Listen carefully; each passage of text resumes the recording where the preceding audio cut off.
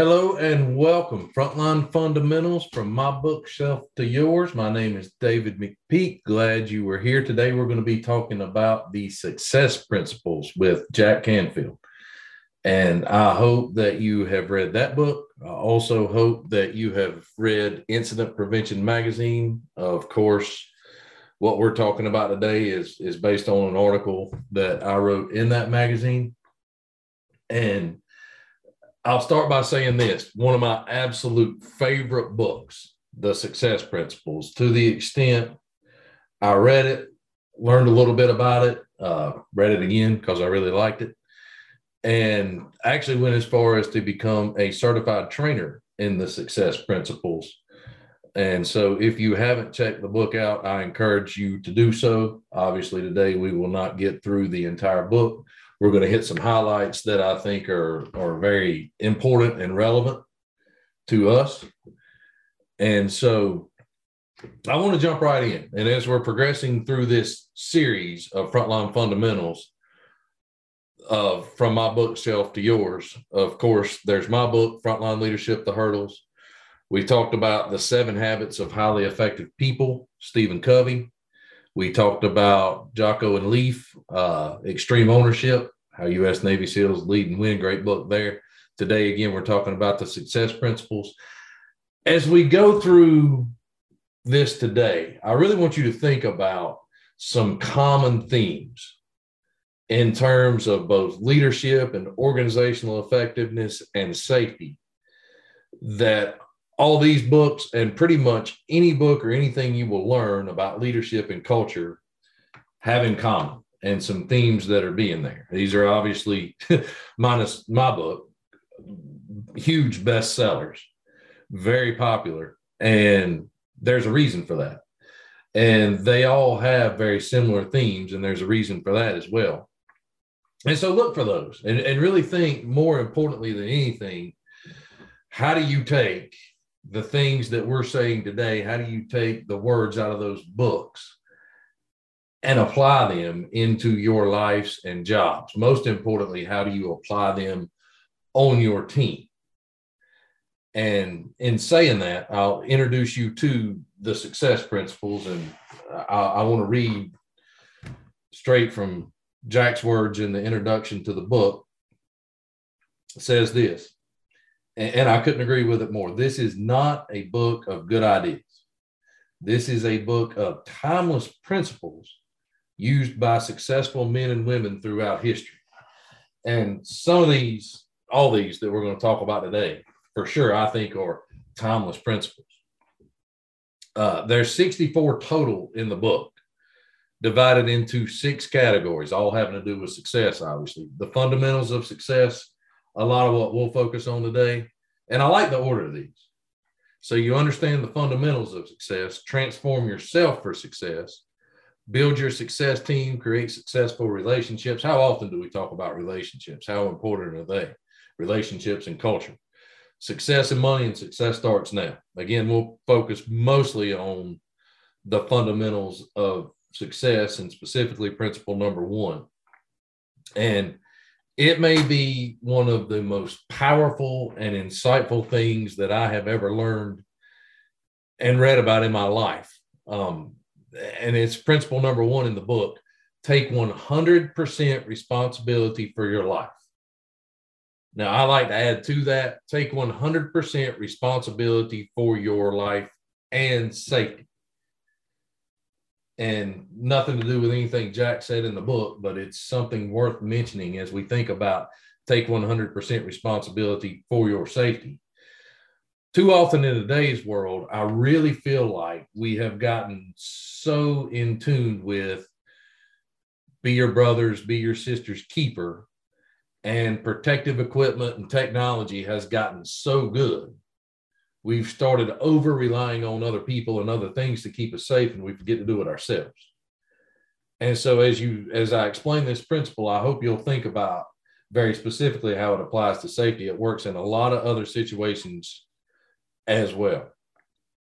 And the principle basically gives you an equation: E plus R equals O. E plus R equals O. Event plus response equals outcome. And basically what that says is you don't always have control over the events in your life. And we'll walk through some examples of this as we go along.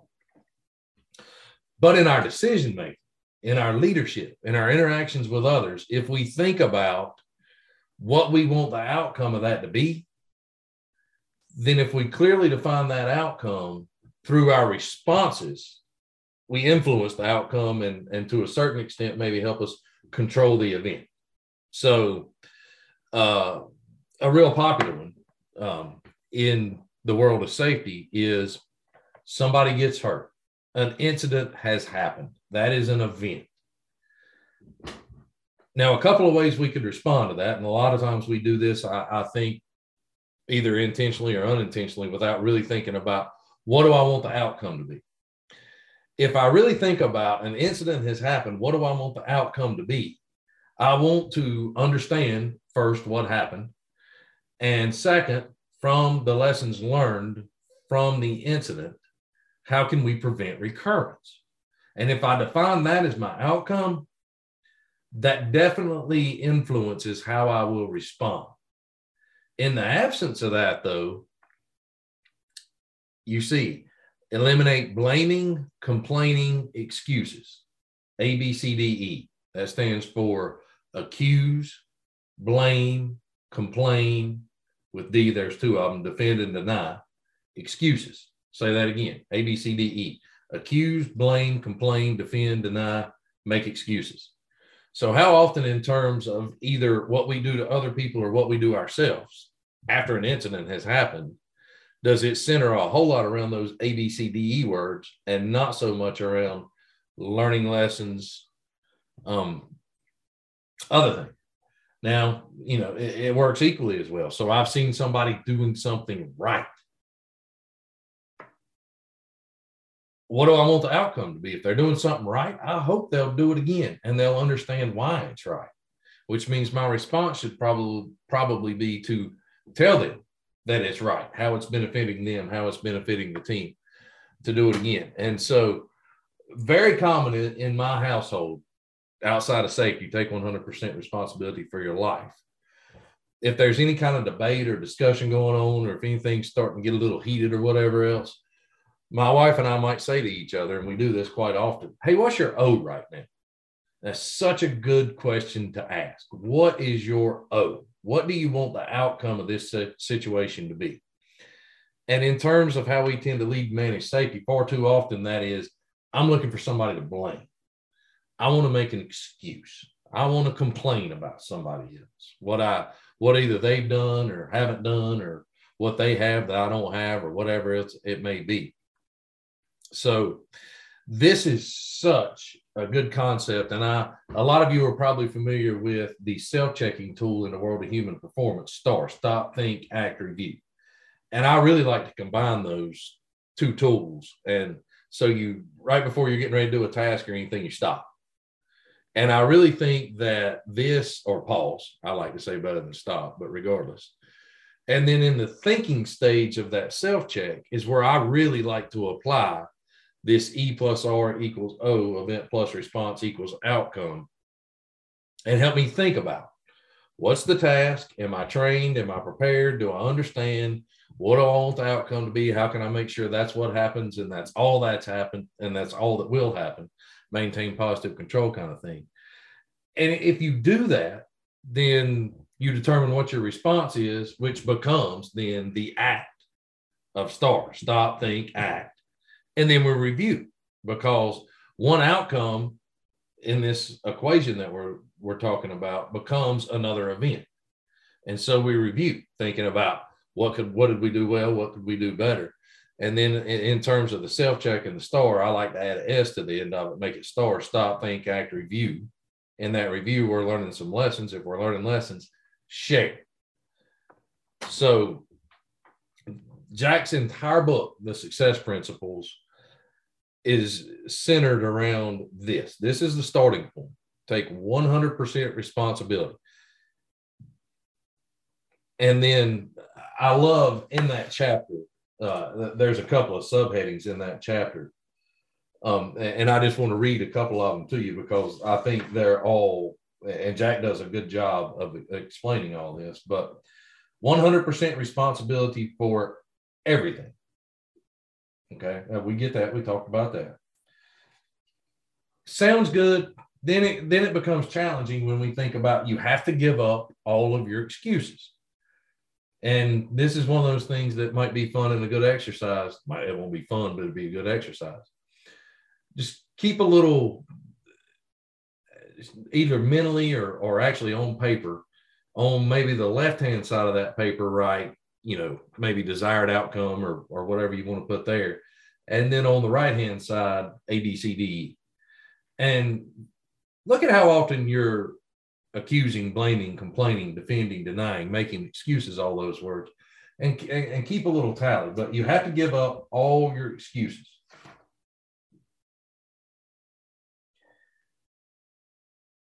And then this is absolutely brilliant, right? If you don't like your outcomes, change your responses. Let me read that again. If you don't like your outcomes, change your responses.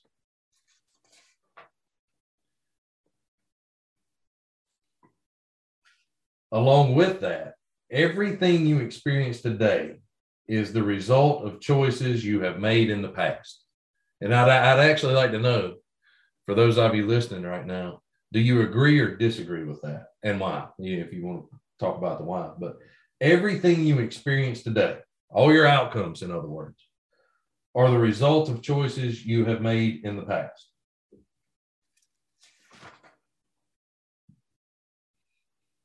And along with those, if you keep on doing what you've always done, you'll keep on getting what you've always got. A lot of wisdom in that statement. It reminds me of the quote, even if you're on the right track, you'll get run over if you just sit there. The desire to have continuous improvement, really important. You have to give up blaming. You have to give up complaining. And then this one, I've thought a lot about this one. And we could probably debate it in terms of life. But in terms of safety, I really think we have to accept that this is true. And the statement is this: you either create or allow everything that happens to you. Now, that could be a very good or that could be a very bad statement. You either create or you allow everything that happens to you. If we apply that to safety, and we're talking about taking 100% responsibility, that's really good news. That means that we have 100% control over our safety. You either create or allow everything that happens to you. And I'm sure in the back of your mind right now, you're maybe coming up with some examples. You're driving, somebody rear ends you, that sort of thing. And some of those thoughts are valid, but I would really challenge you to think about, where do most injuries, where do most safety issues happen? And were they within 100% of our control? Was there something we could have done different? That concept, I will say, all incidents are preventable. People like to debate that a lot. All accidents, all injuries are preventable. All incidents are preventable. I say that if that were a multiple choice question on a test, that the answer would be sometimes true if you just make that statement. But you can add to that and say all incidents, all accidents, all injuries are 100% preventable by someone at some time at some cost. That is a true statement. The cost may be in terms of actual money and opportunity, meaning in the vehicle collision. It's actually very easy to never be involved in a vehicle collision. You just never get on the road, either as a passenger or the driver. And you won't be for most, that is an opportunity cost that is probably too high. And so, but I think at work, on our job sites, we have to have that mindset. I can control my safety. I can control, because here's the thing. Safety is about really two things. Number one, identifying hazards. Number two, control them. And you have to believe that you can control hazards. And if you believe that, then we can accomplish safety. So take 100% responsibility for your life. And then the last subsection of this chapter and this principle is titled this, and we'll talk more about this when we talk about feedback in a little bit, but this is really, really, really important. Pay attention, your results don't lie. Pay attention, your results don't lie. And specific to safety, somebody told me one time, and it's a brilliant statement, we don't manage the numbers by the business. Excuse me, we don't manage the business by the numbers, but the numbers tell us how we're managing the business. That person was talking about lagging indicators like OSHA rates and whatnot. And I think that they are a very good indicator of where you are. It's sometimes, it's not funny, and I don't really know what the right adjective I'm looking for is, but to have a conversation with somebody that wants to talk about in an organization how great the leadership is and how great the culture is and what a wonderful focus they put on safety and all these sort of things. And then you look at those lagging indicators that we're talking about, and they're horrible. Pay attention, your results don't lie. I trained one time, well, more than one time, but I decided I want to start doing some 5K races. And then I thought about saying the word runs, and really I'll be honest and say the word jog. But, that's a really good example. Is at the end of the day, pay attention, your results don't lie. You can train, eat, exercise, do all the things you can right, but that result, which in the instance of a 5K, your time, compared to your personal best or compared to others or whatever benchmark you're using, is an indicator.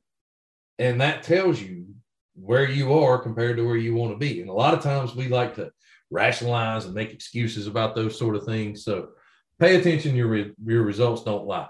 Really, really important concept. In terms of leadership, the result that you're measured by is the performance of your team. In terms of safety, there's a lot of different results, both leading and lagging, that we could measure. And so look for results, and we'll talk more about feedback. And that leads us to principle 5, believe in yourself. And I'm going to add to that, believe in your team. Trust but verify. I'll explain that in a minute. But so give up limiting beliefs. What are some limiting beliefs that we have about, for instance, maybe safety, our ability to work safe? What are some limiting beliefs that we have about our leadership, especially in an environment, in an industry where it's pretty common practice for me to be part of a crew one day and then be promoted to a leadership position, and all of a sudden the folks that were my peers and best friends are now working for me? That can create a lot of limiting beliefs about my ability to lead that group. So, and you can't just, I know it's hard to give those up, but it relates to principle 15, fear, FEAR, fantasized experiences appearing real, is how Jack explains it in the book. And I kind of love that concept, because there are decidedly things that we are afraid of and should be afraid of and are very valid fears. And in terms of safety, though, and thinking about hazards, I really like to say that we should replace the word fear with respect.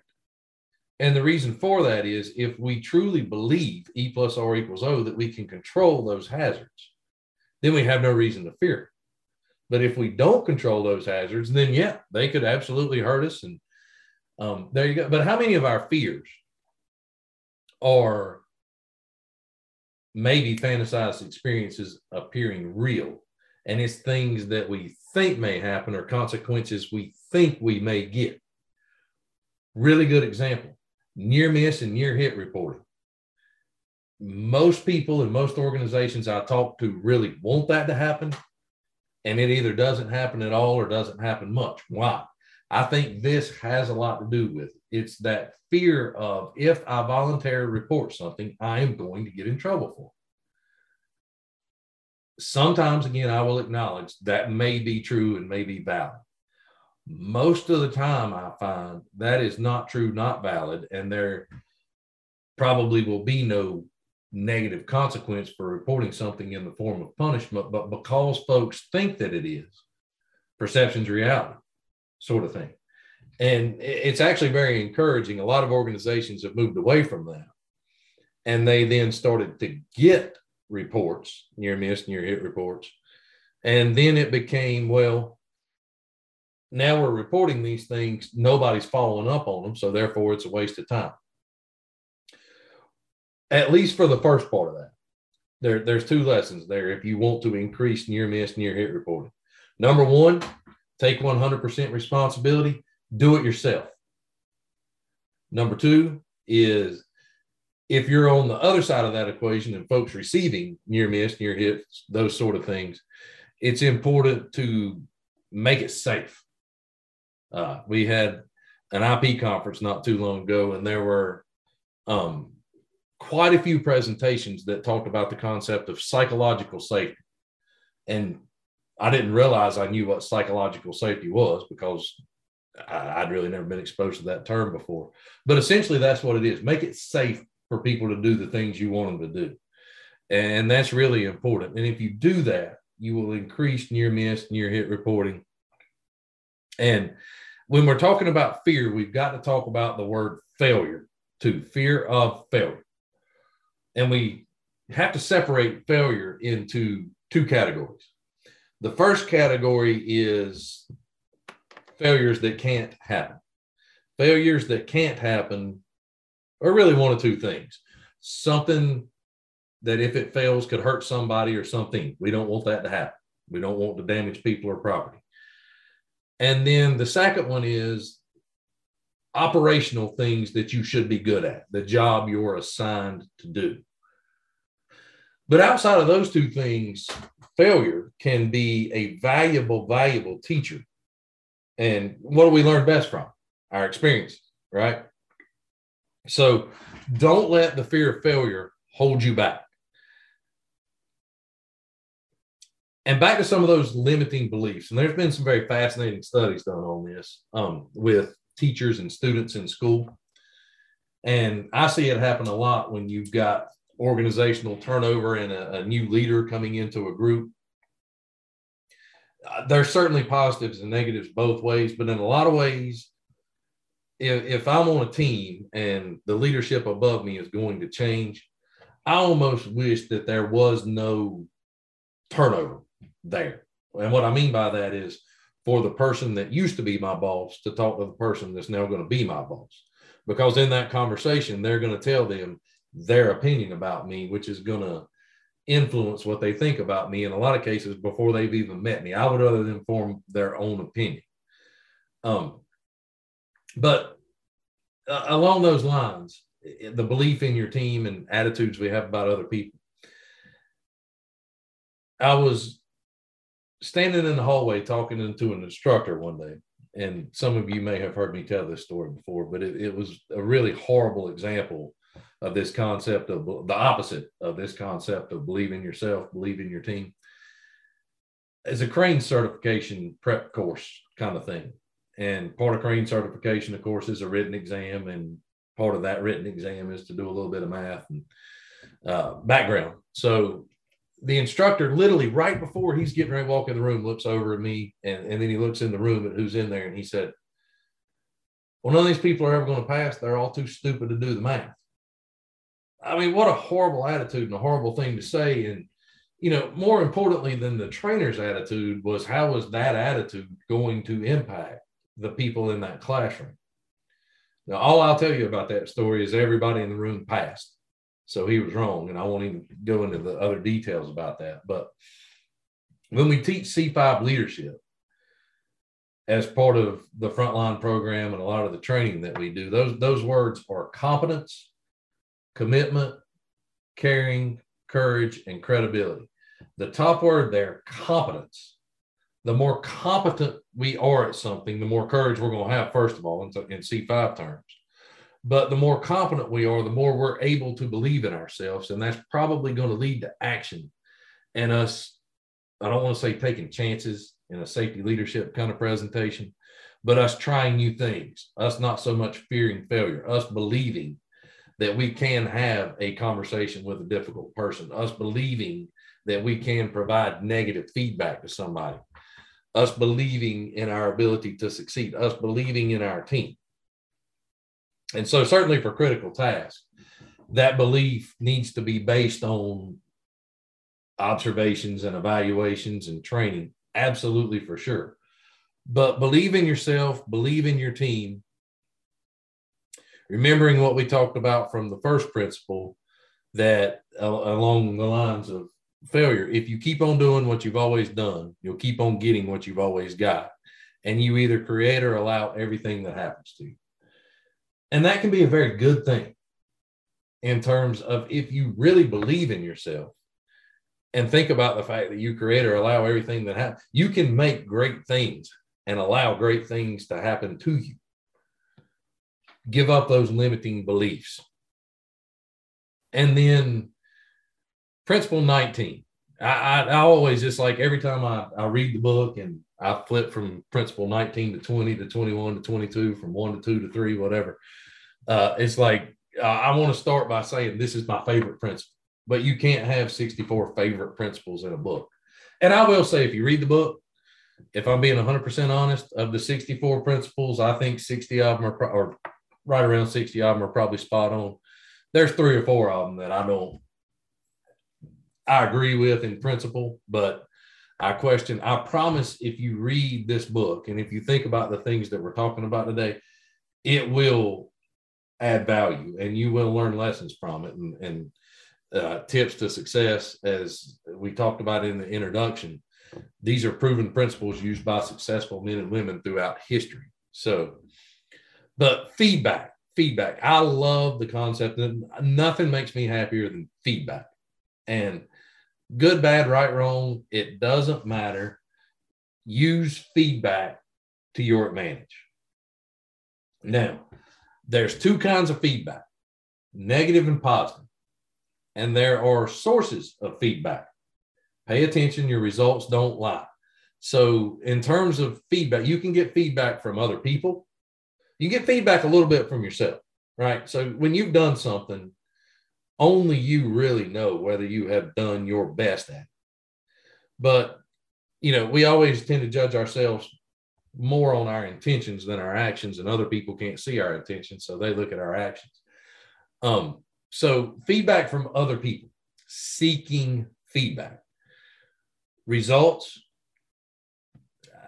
very simple example of that is, and it kind of ties into, I mentioned as a result, like if I'm running a race, my time is a result. If I'm talking about safety, our incident rates are a result. OSHA citations we've got are a result.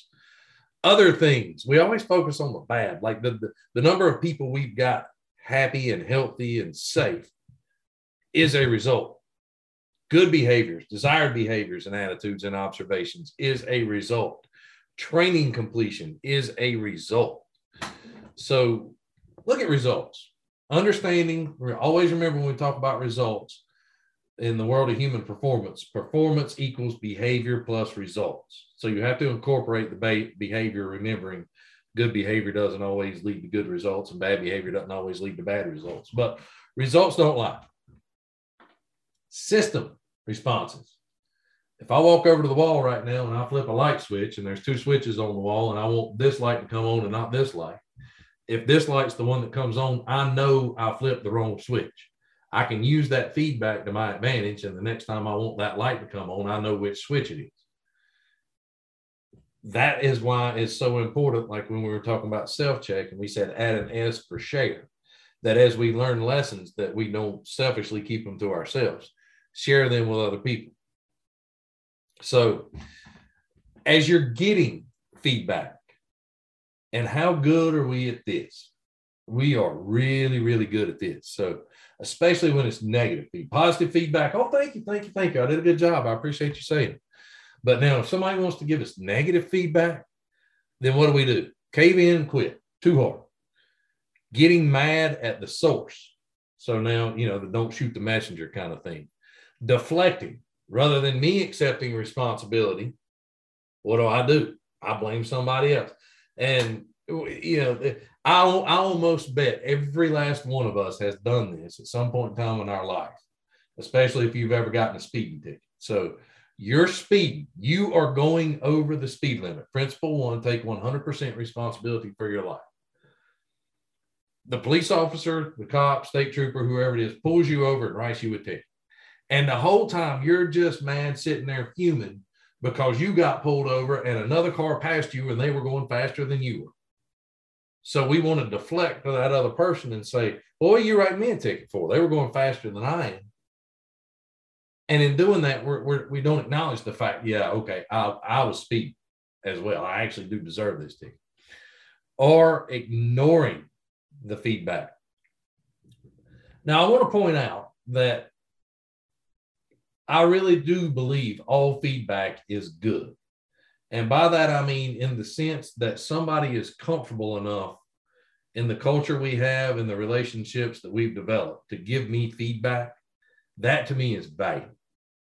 So all feedback is value. That doesn't mean all feedback is accurate. But what you can't do is choose based on what you want, the feedback that you're going to listen to. I always say, if you've got a group of feedback, throw out the very best thing somebody said and the very worst thing somebody said, and somewhere in the middle is probably an accurate picture of where you are. This week, there is the BCSP, Bureau of Certified Safety Professionals, is putting on a global learning summit. And it's really interesting to me, both as a presenter and attendee of some of the sessions in that conference, to look at the feedback. And what one person says and takes as a positive, another person takes as a negative. And I was literally about 2 hours ago in a session, and I loved it because the person wasn't using a PowerPoint, but it was all sorts of stuff in the chat window and in the feedback of, hey, I love this. Tired of looking at PowerPoints all the time. And then there was a whole, probably an equal amount of folks saying, hey, I really need some kind of visual. Where's your PowerPoint? Can you send me a PowerPoint after the presentation? None of those people are right or wrong. That's kind of an opinion sort of thing. That's why you have to couple people's feedback with results and system responses to get an accurate representation. And in the book, Jack describes, and if you ever get a chance to watch any of the videos associated with his training, I got to see him as I went through that certification process to become a Canfield certified trainer. But it is so good, and it makes such a good point. A little off track, on track demonstration that Jack does, and the way he does it. And I've always wanted to do this, but I'm scared to death to try it because I'm afraid I would hurt somebody during a safety presentation. And if you hurt somebody during a safety presentation, you want to talk about a quick way to lose credibility. But what he does is blindfold somebody and put them on one side of the room and gives them a goal of getting to the other side of the room, basically without getting lost. And he instructs them to walk in a little bit of a zigzag kind of pattern. And what they say is, or the way he explains it and demonstrates it is, so I'm trying to get across the room, and I start out and I'm going straight, and the only instruction is, the only things you can say is off track or on track, off track, on track. And so the way that works then is, if I deviate from my course, off track, off track, off track, off track, off track, on track. And when I get back on track, on track, on track. And if I start deviating again, off track, off track, off track, on track. The interesting thing about that, the blindfolded person with no feedback other than literally the words off track or on track, every single time gets to the other side of the room if two things happen. Number one, the feedback is correct. In other words, when I tell you you're off track, you're actually off track. And when I tell you you're on track, you're on track. That's the first part of it. The feedback from me to you has to be good. And then the second thing is, if you're the person walking across the room blindfolded, you have to listen to it. It doesn't do me much good if you're going off track and I say off track and you just decide that's the way you want to go and you keep going that way, you're going to stay off track.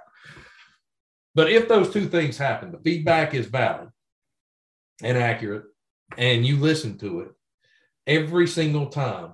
And the thing I love about that is even if you're off track most of the time, you get to the destination. In other words, you succeed if feedback is good. That's the power of feedback. And I love that demonstration. Now, Jack, in one of the videos that I watched, did a really, really good job of being the person with the blindfold on and getting the feedback. And what it looked like was, hey, Jack, you're off track. And he just takes the blindfold off and throws it down on the ground. He's like, this is just too hard. I can't do it anymore. And so he quits. And then puts the blindfold back on and starts the whole process. And as soon as I say, Jack, you're off track, then he turns, and now he's mad at me. Who are you to tell me what to do? Who are you to tell me what to do? I'm not listening to you. Getting mad at the source. Deflecting. Then we put the blindfold on again. Off track, off track. Hey, why are you telling me I'm off track? The person that went before me was way off track, and I'm just a little bit off track. You should go talk. I'm better than they are. Go talk to them. Or like I said, just for whatever reason, choosing to ignore the feedback. So really think about how you can use feedback to your advantage. Now, the key to that is you can't use feedback to your advantage if you don't get feedback. And you're not going to get the title of my book, Frontline Leadership, The Hurdle.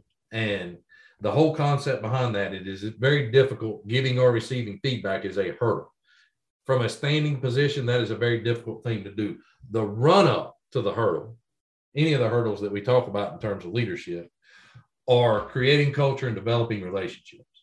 If you've done a good job of that, people will give you feedback, and you will give other people feedback, and you will value their feedback. There are people, and there is, I mean, how valuable is it to have somebody? And there's a select group of people almost every single time, be it a magazine article I've written, a class I've taught, session like this, whatever it may be. There are a group of people that I can say, please, number one, attend this if you can, but if you can't, watch a video recording, read the article, whatever it may be, and give me your feedback. And those people will always very honestly tell me what they like about it, what they don't like about it, how they think it could have been improved. And I try to do the same for them. And I really challenge you in terms of safety and in terms of the folks that you work with, their personal and professional development. Don't limit feedback just to being like vague stuff like good job or do better or stay safe or whatever. Nothing really wrong with any of that. But give people specific things that they can work on and make sure they understand what you liked and what went well, along with any suggestions you have about how it could have been better.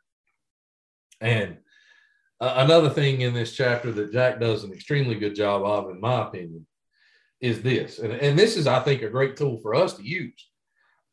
And essentially, it's after you've done anything, basically just ask the question, on a scale of 1 to 10, how did I do? And then the people are going to give you a number. Hopefully it's a high number, maybe it's a low number, whatever number it is. And then the second follow-up question of that is, okay, well, if it's an 8, if it's a 7, if it's a 6, doesn't matter what the number is, what could I have done to make it a 10? And think about like a job briefing. And I'm a big fan of post-job briefings. And I think maybe part of every post, I don't think maybe, I think for sure, part of every post-job briefing should be some form of this question. Yesterday's job briefing, on a scale of 1 to 10, how was it? 6. Okay, well, it's a 6. What could we have done to make it a 10? And then as folks present whatever solutions they have to making it a 10, make sure we're not that A, B, C, D, E that we're listing their feedback, and then start incorporating some of those things in there. Training session, scale of 1 to 10, how did I do? The job we did today, the work we did, scale of 1 to 10, how was it? Our productivity for today, scale of 1 to 10, how was it? Why not? What could we have done to make it a 10? Very powerful question. And it shows that you're not only interested in somebody's feedback, but tells them also you value their opinion and want their thoughts about how you could improve things. So use feedback to your advantage. Those 3 principles: take 100% responsibility for your life, believe in yourself and your team, and use feedback to your advantage. I absolutely love them. If you want to learn more about them, certainly please read my article in IP Magazine if you haven't already, but better yet, check the book out, The Success Principles by Jack Canfield. It's just a great book, super easy read because it's the principles for sure build on each other, but each one of them in each chapter is an excellent standalone. And then as you start to relate to them, great stuff in there about teamwork and other things. And that leads me to a thought. And I started with this, but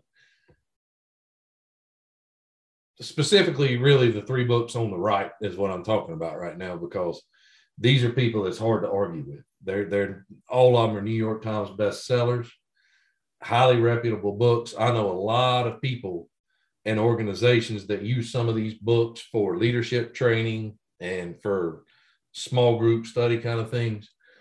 The 7 Habits of Highly Effective People. In that book, chapter 1, be proactive.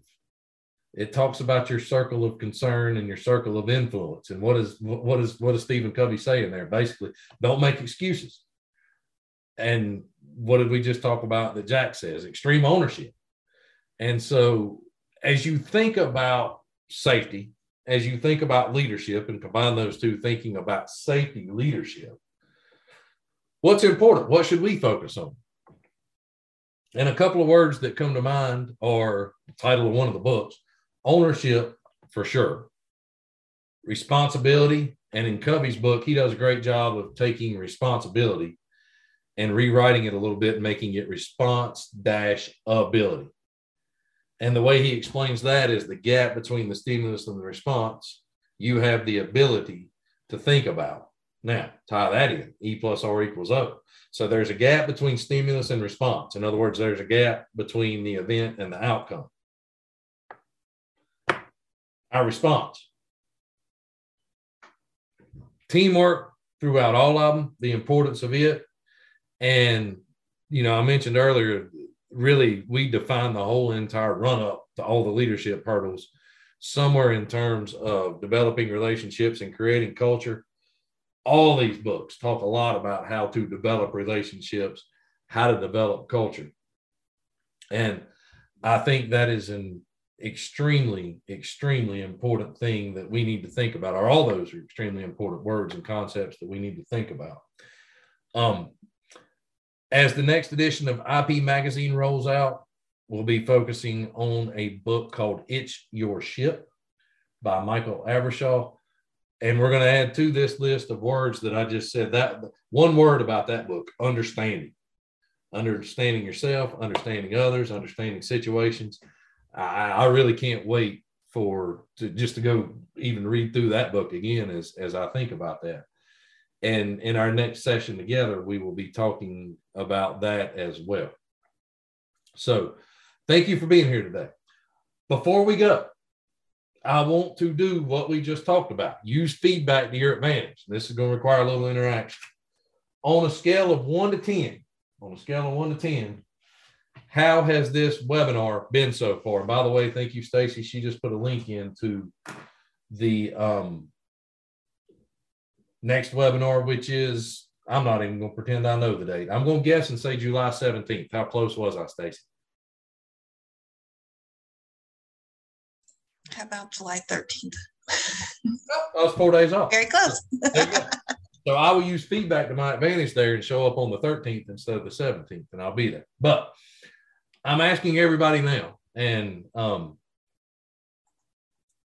going to give you the ability to unmute yourselves. It's a relatively small group today. I like small groups because we can talk, or you can type it in the chat window. But scale of 1 to 10, how's today's session been so far?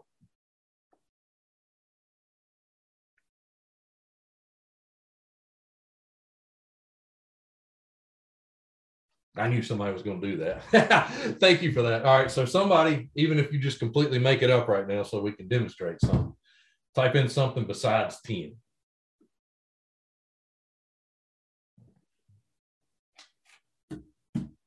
Or since nobody else will, I'm going to put Stacy on the spot. Stacy, scale of 1 to 10. If you couldn't say 10, what number would you say?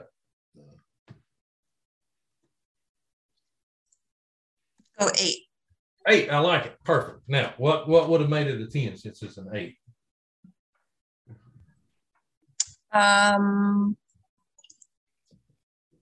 Good question.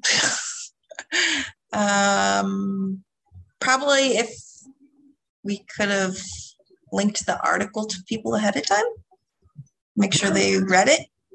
There you go. See, that is a ridiculously fantastic and super simple thing to do. Like if this webinar is based on an article in IP Magazine, wouldn't it be a really good idea for everybody either during the session or ahead of the session to have it? Yeah, let them have it if they don't already. I like that. Now I'm going to put the link in the confirmation email for them to look at the article.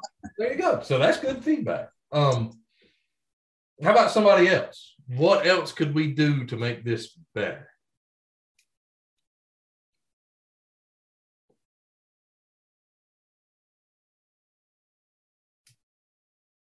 I love this series. Thank you for that, Craig. And anybody that's got suggestions about books that you think we should cover or folks should read or whatever else, please send them to me. I learned Teams That Work. I've never heard of that book before this week. Somebody suggested it to me. I hadn't actually gotten it yet, but I really love learning different perspectives and things. And sometimes because it's a lot of stuff, but it's really interesting to me to read all these books by all these great authors and really smart people and to see the commonalities between them. Provide the books. There you go. That's not a bad idea. Expensive idea for a free. Now, there you go. So, and Manuel, I know we know each other and I'm just messing with you right now. So the getting mad at the source, deflecting or whatever else, you know, I could go on a big, huge, long rant right now about how this is a free webinar and a service we provide. Now you want us to buy you a book too. Come on, man.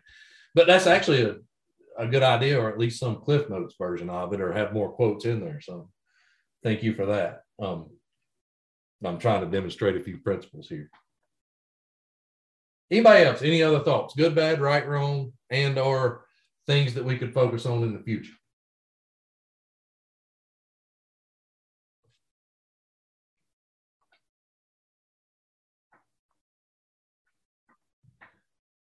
All right.